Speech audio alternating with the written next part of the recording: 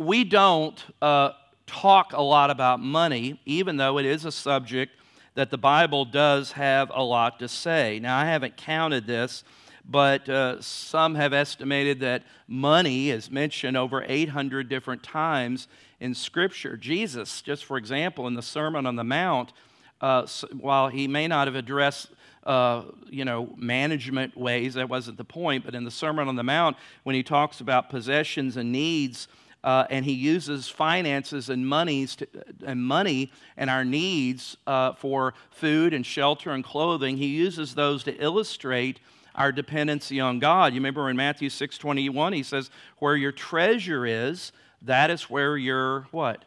Heart is as well.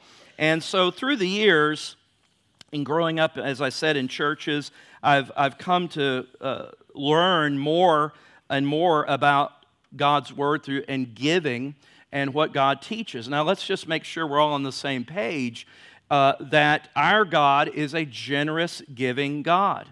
John 3:16, for God, what? So loved the world, He gave. God is a giving God. God is generous, giving His only begotten Son.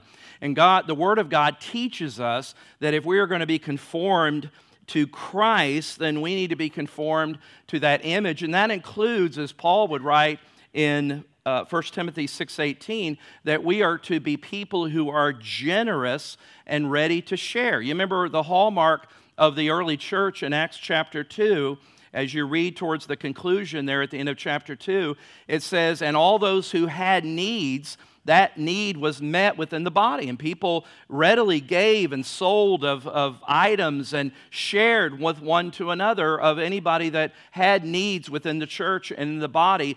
That was something, it was a generous church. It was marked by generosity. And so as I've kind of grown and learning and tried to, and I'm still trying to be a good steward, that's just ongoing, and trying to be a wise steward and finances, then essentially I want to be known as a generous person. I want to have a generous spirit, and I believe you do as well. But when we talk about Scripture, there's different angles and different ways that historically the church has looked at giving and finances.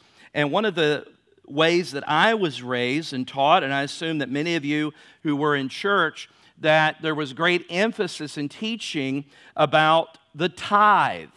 Now, the tithe, that's 10%. We'll talk about that in a little bit. The 10% of your income, the tithe.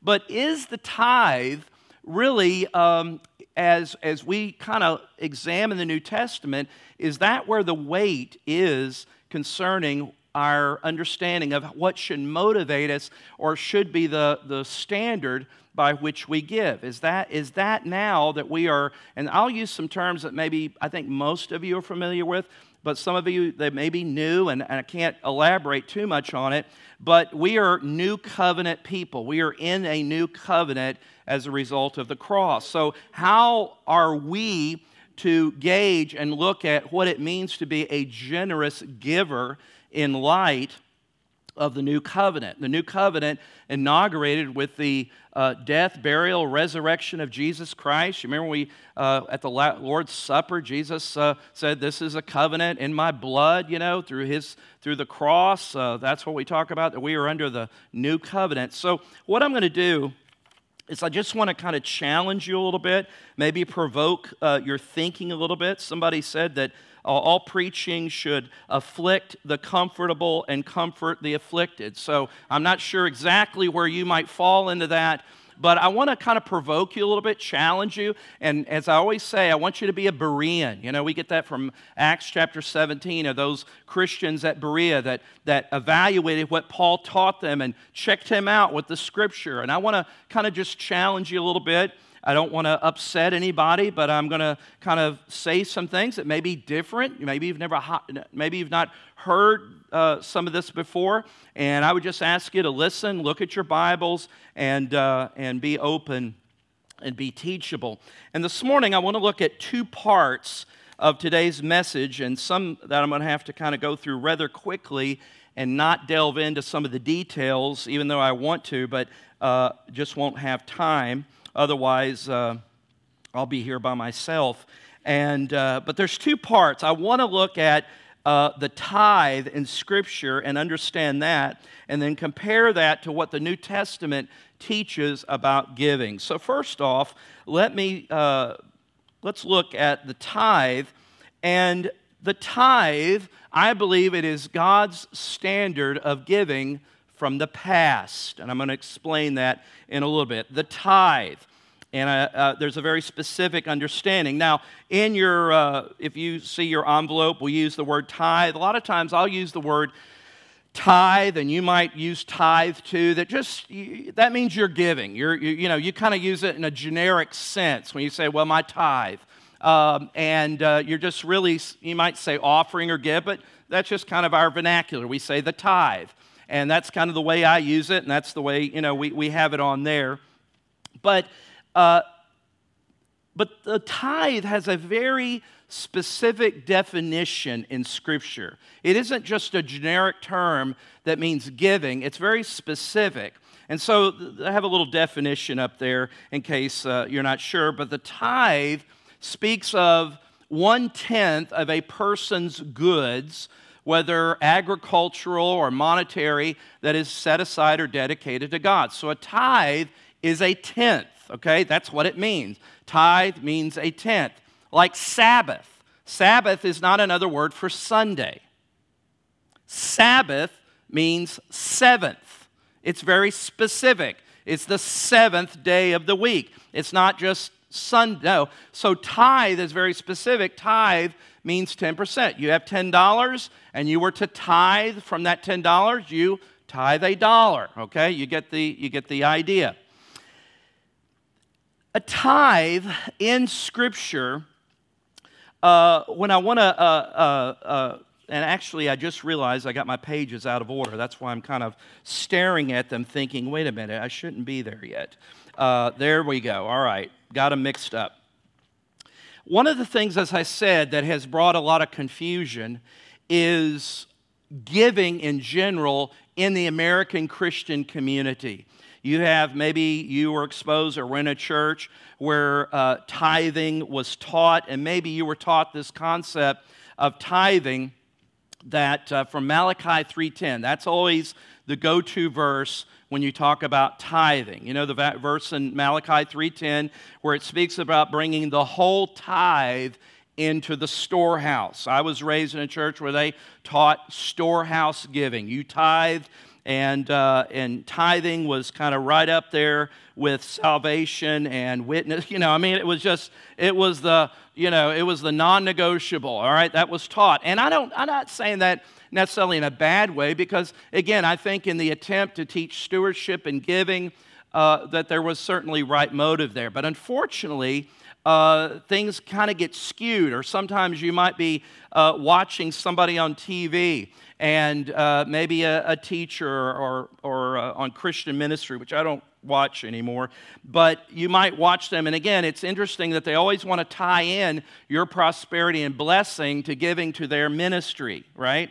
So giving in general kind of gets skewed, and especially when you hear of churches. There's a church, a big mega church here in Florida. I never heard of it, so you probably haven't either, where one of the pastors was fired on staff because he was stealing money. And I don't mean literally putting his hand in the offering, and they caught him stealing money from their Christmas Eve service, right? And he apparently had been doing this for a while, and you hear that, and you're like, well, I'm not doing that. I know all those church folks are crooks, and all they want is my money, and blah, blah, blah. So people get kind of a distorted view. But the tithe, in its very narrow sense, referred to the tenth that was commanded and given to Israel as the means that the standard of giving that God had established. Now, when we talk about the standard of giving of the past, let me just review this really quick. When I talk about the past, and I referred to it a little bit earlier, I'm talking about before the new covenant, before the cross, all right? That in light of what God has done in Christ, his dealings with us, humanity, Israel, all those things have changed. all those things have changed. He operates now based on the new covenant that he has established. Hebrews 12:24. It's not on the screen, but it speaks about Jesus as a mediator of a new covenant. Talks about a better covenant. So we're on this side of the cross. He's no longer dealing with his people. I mean, when I say his people, I'm not saying the Jewish people aren't his people, but I'm saying God's purpose and program right now is that God is operating and dealing through what we would call the church. I'm not necessarily talking about Grace Church. I'm talking about the church of Jesus Christ, those who believe in the virgin birth. I mean, believe in all the central tenets of the gospel. He is operating through the church. That is how God is operating. So he's not operating his purpose and present through the nation of Israel. Doesn't mean he doesn't have a purpose and a plan for Israel, but it means right now he is operating and deals with us based upon the new covenant, not the law of the old covenant. That's not the basis by which God is working things in and through the affairs of the church. It's not based on the law of the old covenant. Read the book of Hebrews. That's what that whole thing is all about, that God has a new covenant, okay, based upon Christ. And so if you don't make that distinction, when you talk about something that is anchored in the Old Testament law, it'll get confusing. Just like I said, for example, people get confused about the Sabbath, but if you don't understand what the Sabbath and how that was a very specific term and what that's placed in the Old Testament, you'll carry that over to the New, and you'll be confused about what all that means. So with that being said, the command to tithe was a command under the law of the Old Covenant. It was a standard. It was the standard that God gave his people by which to give. Now, I believe, my conviction is, I'll just say up front, that the tithe, not giving. Oh, Pastor said we don't have to give anymore. I'm not talking about that. I'm talking about tithe.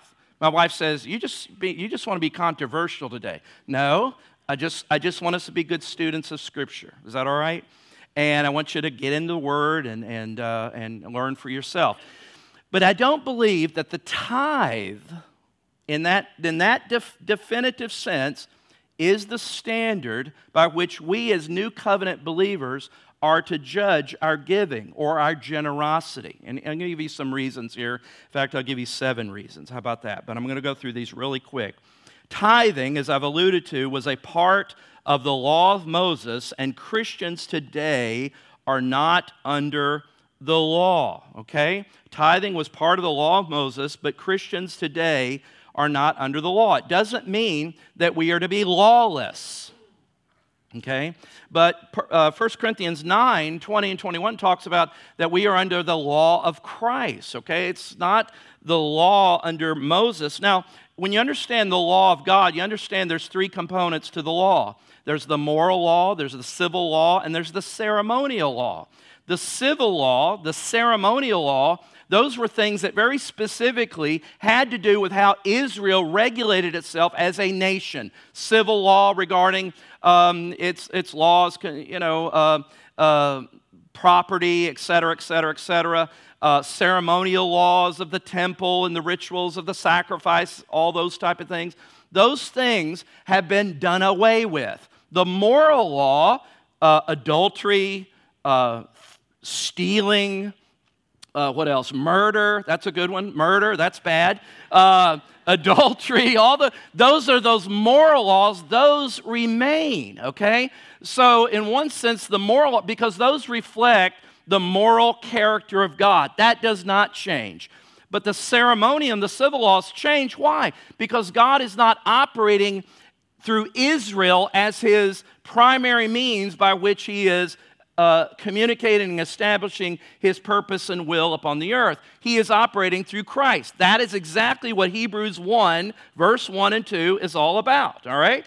All right? He, in various times, in various ways, God spoke to his people in the past through the prophets, but in these latter days, he has spoken to us, and when you read that in the Greek, there's a finality. He has spoken to us finally in His Son, Jesus Christ, all right? So Jesus Christ is the new standard for our whole life, okay? You kind of with me in that, right? All right. So when you come to the tithe of the Old Testament, and I don't want to get off into the weeds there, that some people see it as, well, it preceded the law with Abraham and Jacob, and Abraham tithed the Melchizedek, but you never see a command that they were to do that. But if all we had was looking at those things, somebody could make an argument and say, well, we should do that, but you don't find it when you look at the New Testament, and I believe the New Testament brings clarification to the Old. New Testament is a greater revelation than the Old because it brings clarity and explains what the Old meant and is all about, okay? So when we come to the New Testament, just like Sabbath keeping, just like circumcision, all those things are not requirements that are carried over into the New Covenant, all right? There's a second reason, is that tithing in the Old Testament was an involuntary means you had to do it. It was an involuntary tax to support Israel, the nation of Israel. Christians today are not part of Israel. There's not a theocratic kingdom of the nation of Israel with the kings and priests and laws and all. That is not what we are under, okay? We are in the kingdom of God. We are under the reign of Christ, all right? God is not operating. There will be a day, I believe, that God will return back and operate through Israel, but we're not there. He's functioning and operating big picture, kingdom of God, little picture through the church, all right? So therefore, there's no need to provide a tax system, is what the tithe was, to provide for the needs. The taxing or the tithe was a tax. Some of you already start to think about your income taxes right now, right? All right, you're waiting to get all the paper, all the things. You start to think about income taxes. This was a tax, and it primarily was to do two things. It was to help meet the needs of the poor, but it was also to fund the Levites. Who were the Levites? They were the clergy, if you will, of Israel, all right?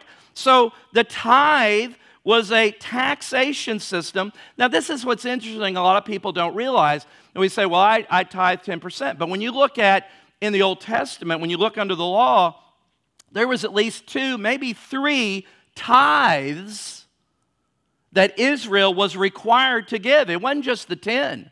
It wasn't just the 10%. If you add on the additional tithes, and this is something other people have brought out, I found this from Charles Ryrie in one of his books, but it could be as high as 22 to 25%. So I want to start implementing that tithe. I'm going to start implementing that. Our income would just go through no, I don't think so.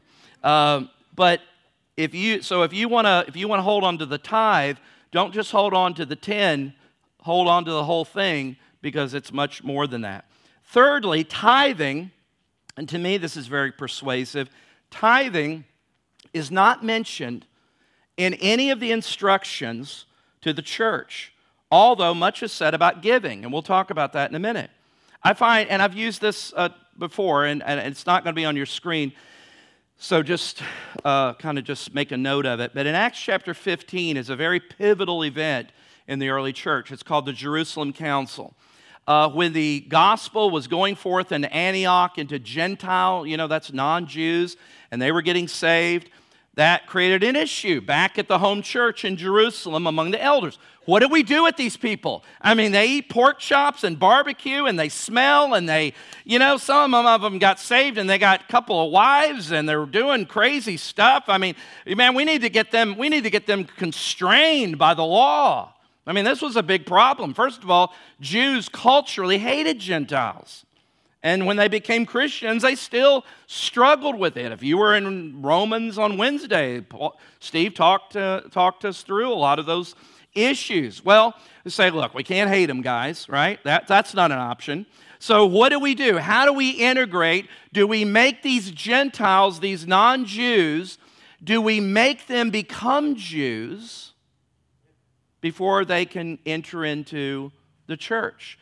So even though they're in Christ, they're not there yet because they need to become Jews. That means men circumcised and come under the dietary laws and the ceremonial, all those things. And the elders and the apostles, they rejected that. You know why? Because Christ and Christ alone was sufficient.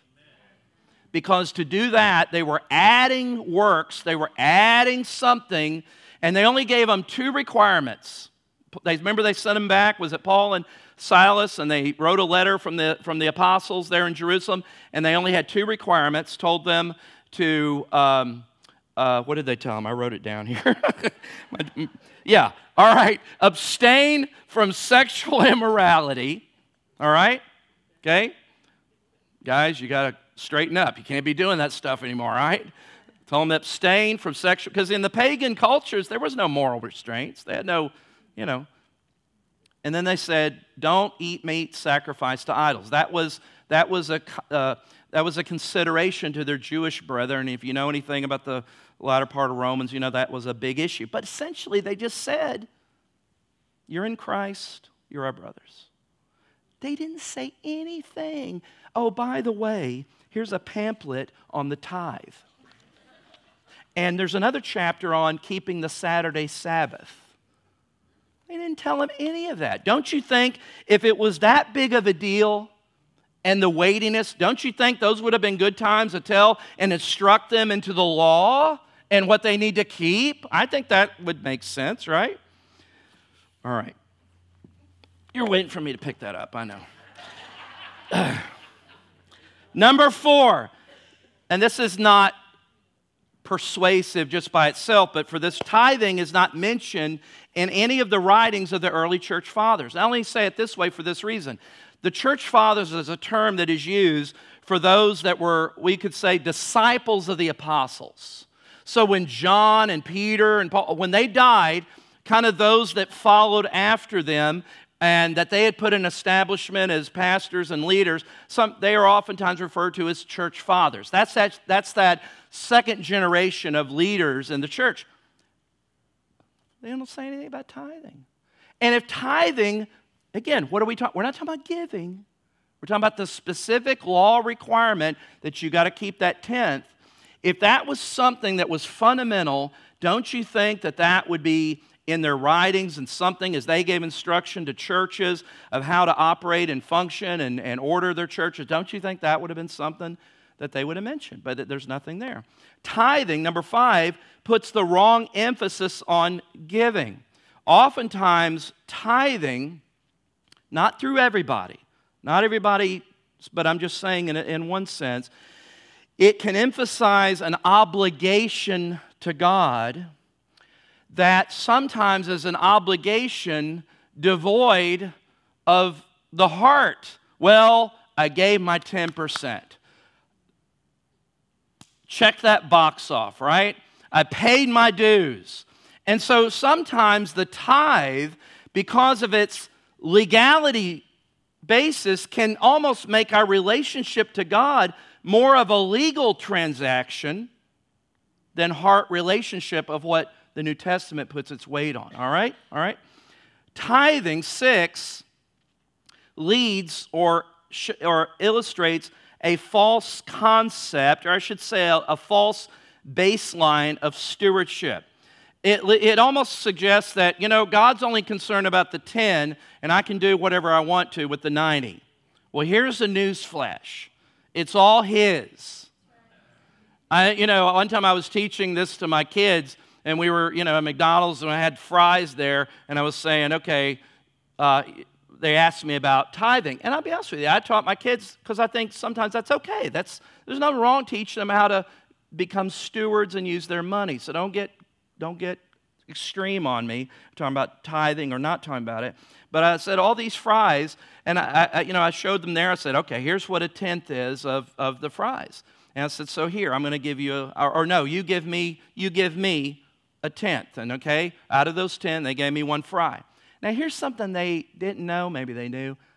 Those are all my fries. I could grab them by the hand and cram them in my mouth, and I wouldn't lose sleep over it. They're all mine. All those fries are mine. They're not giving me anything. You with me? It's all God. And so sometimes we put emphasis instead of that it's all belong to God. Now here's one that, number 7, the last one, just tithing is burdensome for some and easy for others. If a man with a family of 5 makes $20,000 a year and tithes, he's got $18,000 apart from taxes to support 5 people. And I don't know if that's going to happen, right? If a childless couple makes $100,000 a year and they tithe and they have $90,000 apart from taxes to support just 2 people, guess what? It's probably not going to be any big deal. But to some, it's a big deal. And unfortunately, in the church in general, and with our emphasis, again, heart motive is important here. I believe in most cases, with exceptions, the emphasis saying, look, we want you to learn to be stewardship, have good stewardship of God. And so you're trying to teach people how to make use of their monies and their resources, right? But at times, we can layer such guilt on people because they just can't do it. They just can't do it. All right. So tithing was God's standard in the past. That's my story, and I'm sticking to it, all right? But so now, what is God's standard for giving? And I think this, to me, I hope this encourages you. Secondly, is grace generosity God's standard of giving for the present? Okay? The tithe was God's standard of giving of the past, but God still wants you to be generous and to be a giver. As I said, the New Testament's not silent on that. In fact, it's quite abundant. But grace generosity, God's standard of giving, that's for the present. And we want to unpack that a little bit. Generous grace giving is the New Testament standard, I believe, under the new covenant, under the believers today in the church, all right? It's not the Old Testament tithe. You just don't see it there. Now, sometimes when you talk about grace, people have a mindset of grace as just kind of an anything goes kind of grace. You know, just grace is kind of like, well, you know, we're under grace.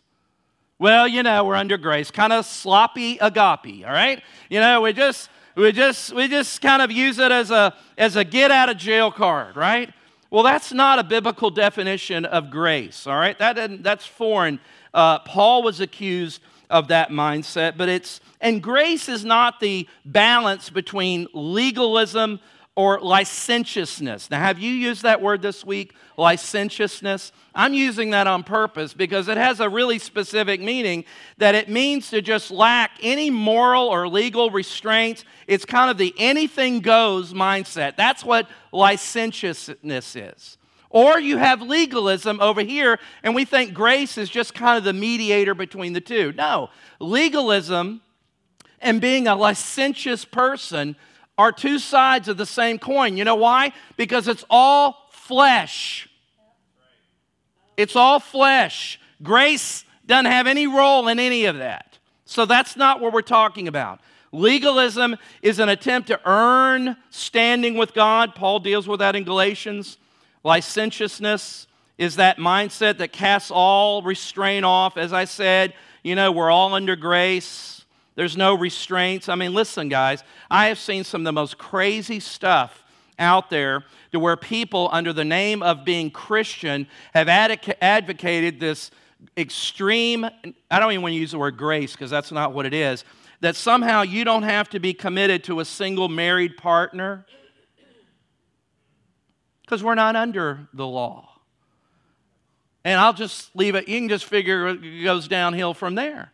Because they are totally, you know, again, it's all the fulfillment of the flesh. So with that, let me explain what I believe grace giving is not. This is not what, when we talk about generous grace giving, this is not what it means. All right? Grace giving is not random and irresponsible. It doesn't mean just every now and then When you got some change in your pocket from Wawa, you wanted to drink, and you got, I got a little money in my pocket to throw in and give it to God.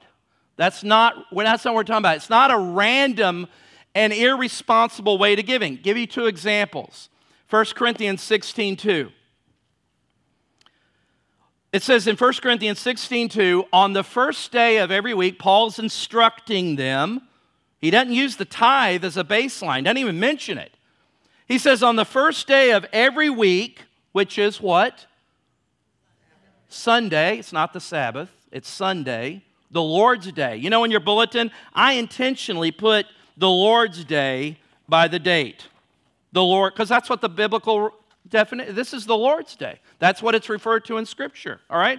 So on the first day of every week, Sunday, that shows you when was the church gathering? On the Sabbath? No. They were gathering on Sunday. First day of the week, the resurrection of Christ. He says, each of you is to put something aside and store it up as he may prosper, so that there will be no collecting when I come. Paul didn't want them all running around, running back home to get their checkbooks, right? He says, look, plan ahead of time. Take something, set it aside, so when I come, you've what?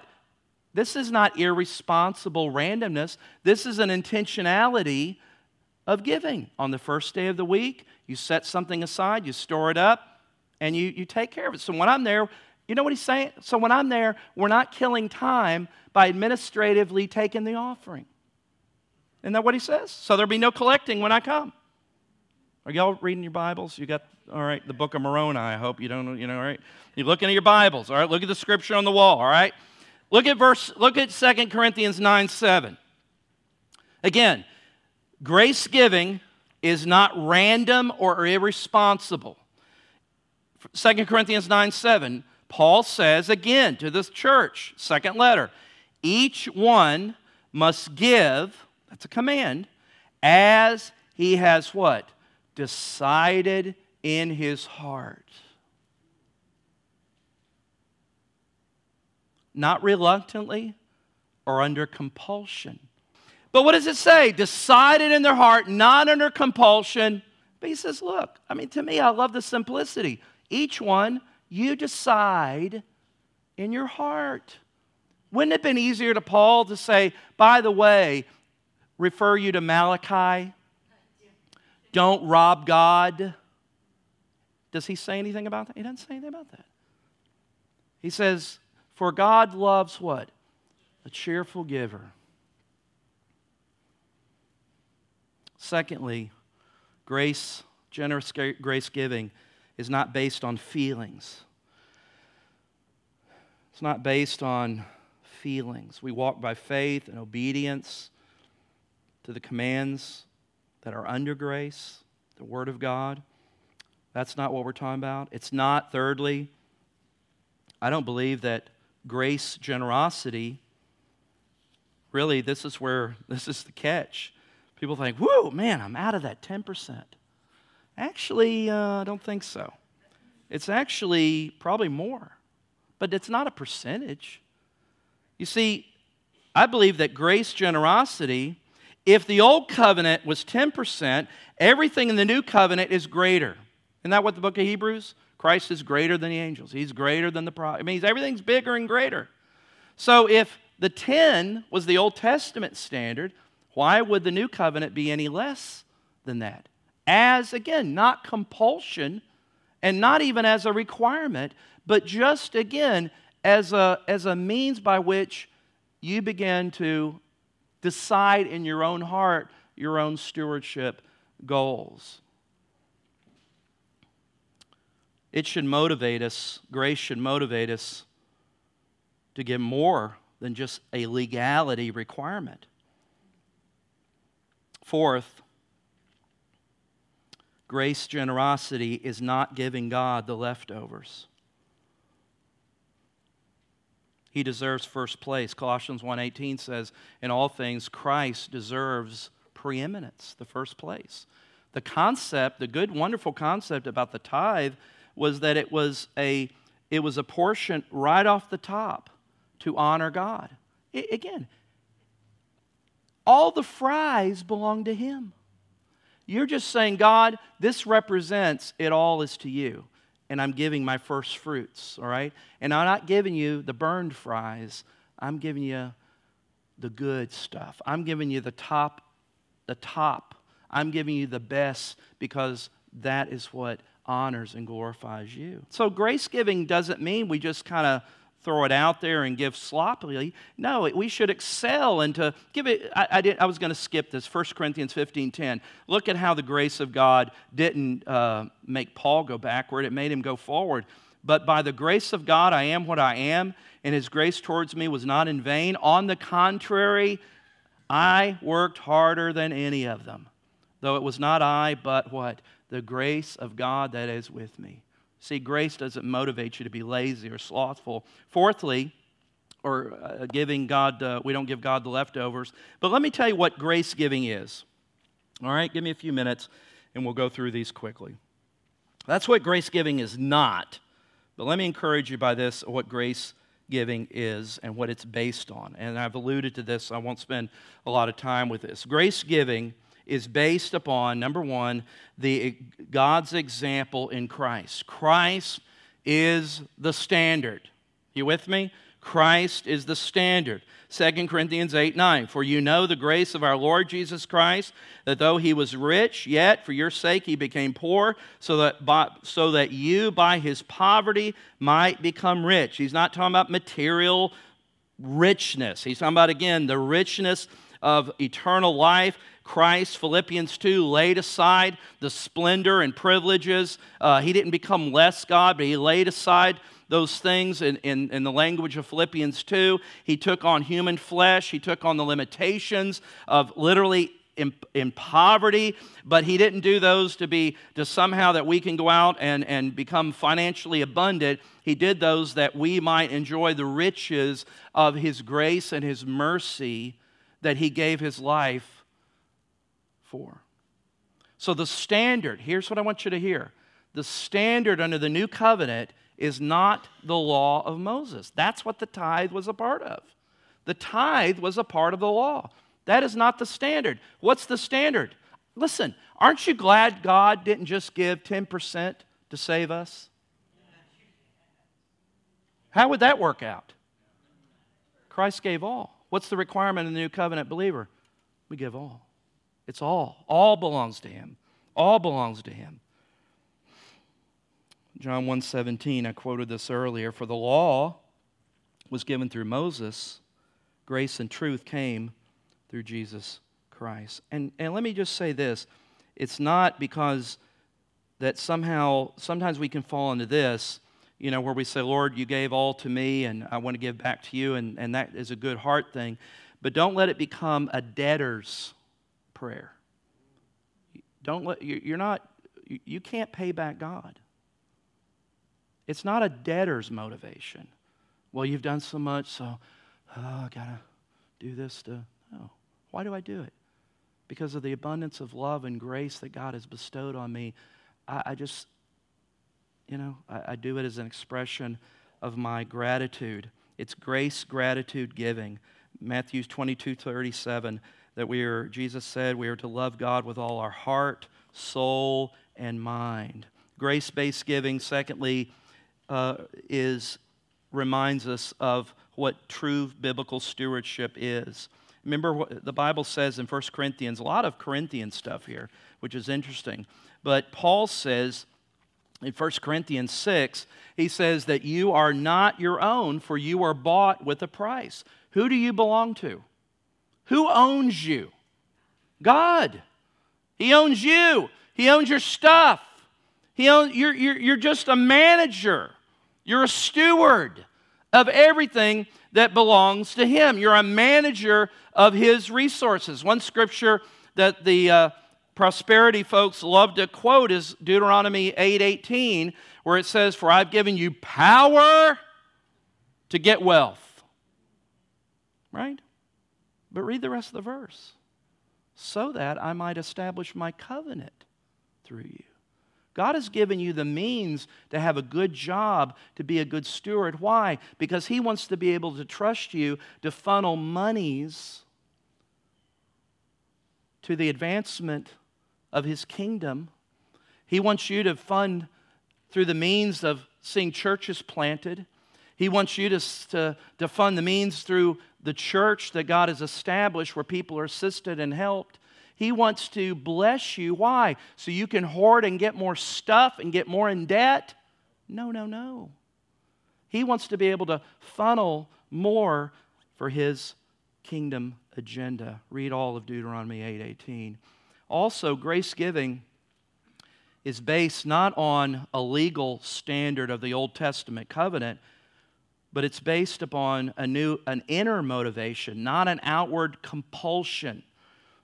Just look with me at, it'll be on the screen, 2 Corinthians 8. I want you to know something here. For they gave, he's talking about the Macedonian believers that gave. Listen to what he says about them. For they gave according to their means. They weren't under some compulsion for a percentage. They gave what they could. Isn't that what it says? According to their means. So as I can testify, in fact, some of them gave beyond their means. It doesn't say some of them, but beyond their means, of their own accord, begging us. I have pastored for 35 to 40. I have never, ever had anybody begging me to give. What does that tell you about that kind of church? Begging us earnestly for the favor of taking part in the relief of the saints. He's talking about the collection that was made by these Gentiles that was sent back to Jerusalem to help them because they were in dire financial need because of the persecution and because of other things that the church was getting the squeeze by the officials, that these Gentiles, these godless Gentiles, gave of their money and resources to do what? To bless these Jewish believers in Jerusalem. And he says they begged for the opportunity to give. Look at verse 5. Don't miss that. And this is the key. This is the key to everything. He said, and they gave themselves first to the Lord. You see, sometimes God's not after your wallet. He wants your heart, because if He has your heart, your wallet will follow. He wants you to give all of yourself. It isn't so much how much do I have to give, but how much can I give? Don't you want to be there when there's a need that you can give generously to a need? A brother or sister is in need of the church. There's a need for, I know John Hanley, and I'm sure in cups of cold water, the missions down in the Dominican. There's needs. John still needs a van, needs a vehicle. Wouldn't it be nice if somebody in the church says, here, tell him to go buy what he wants? I'd like to do that. I'd like to do that. I think that'd be great. I'd love to do that. I can't do it when I'm so filled up with my own stuff, and I'm literally, the Bible speaks about debt as like bondage. As bondage. Grace giving is based, fourthly, we have a new relationship with the Holy Spirit, and we're not under the old dispensation of the law. You see, the Spirit of God dwells believers. The basis is the new covenant. Paul said in Galatians 5:18, but if you are led by the Spirit, you're not under the law. We have a relationship that is Spirit-led, Spirit-motivated. God wants you to be led by the Holy Spirit, not under some compulsion. Fifth, grace giving is based on how much God has blessed you. We call that proportional giving. Don't you see that in the New Testament? You don't see them using a scale of the law. They gave what they could. They gave what was their means.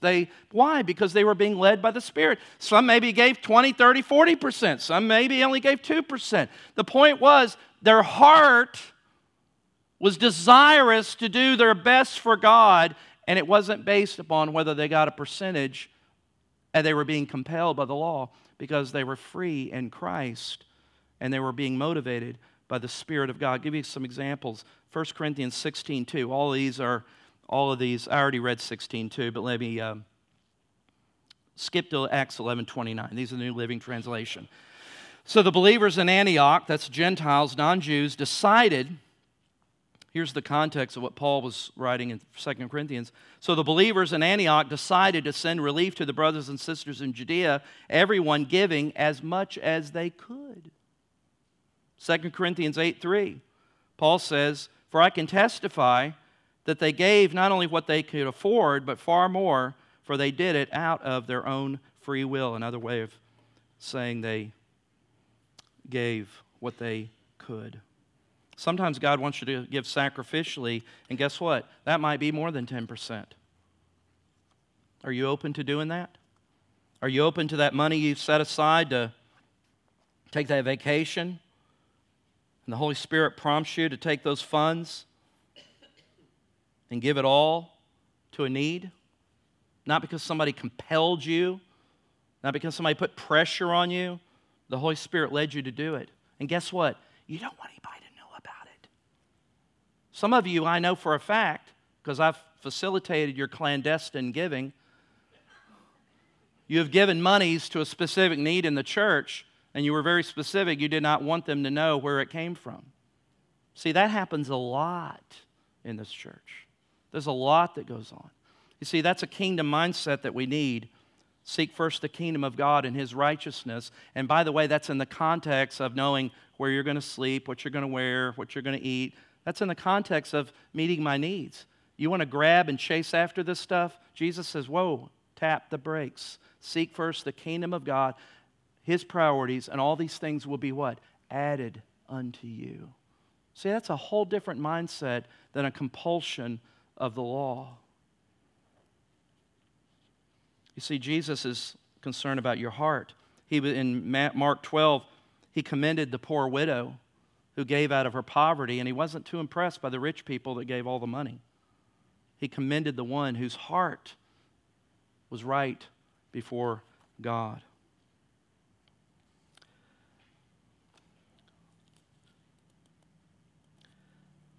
There's a preacher who's trying to motivate his people to give.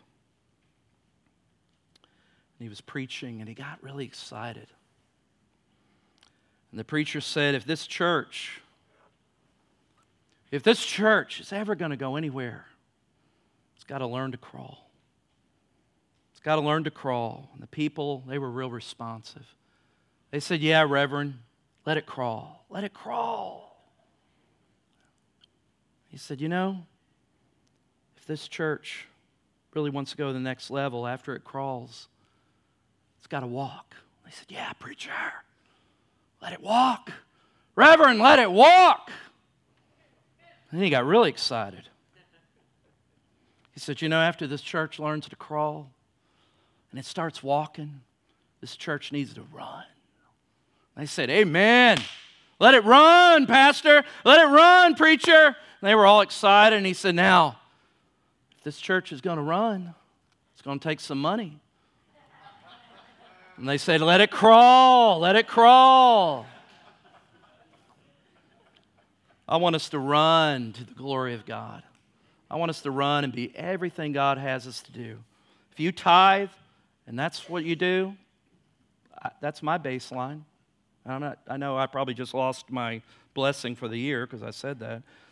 I'm supposed to pray and do those things in secret. But I'm just saying there's nothing, don't become legalistic with grace. That sounds crazy, isn't it? You can become a legalistic grace person and start condemning people. So if the tithe is helpful, and I'm saying even under grace generosity, that is a helpful, if somebody says, where should I start? Well, I can't do 10. Can you do 2? Well, I can do 2. Can you start and be consistent with 2%? Yeah. I mean, consistent. Yeah. And then maybe in 3 months you can do 3, 4. Look, that's between you and God. Hello? That's between you and God. Because if God doesn't have your heart, He knows your heart.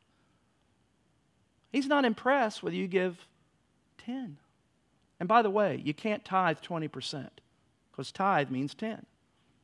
You can tithe 10 and give offering for 10. God's not impressed with some of the stuff that we think he should be impressed with. You know what he wants? He wants a heart. He wants generous, graceful people. Amen? All right, take your checkbooks out. No, I'm kidding. Let's pray. Let's pray.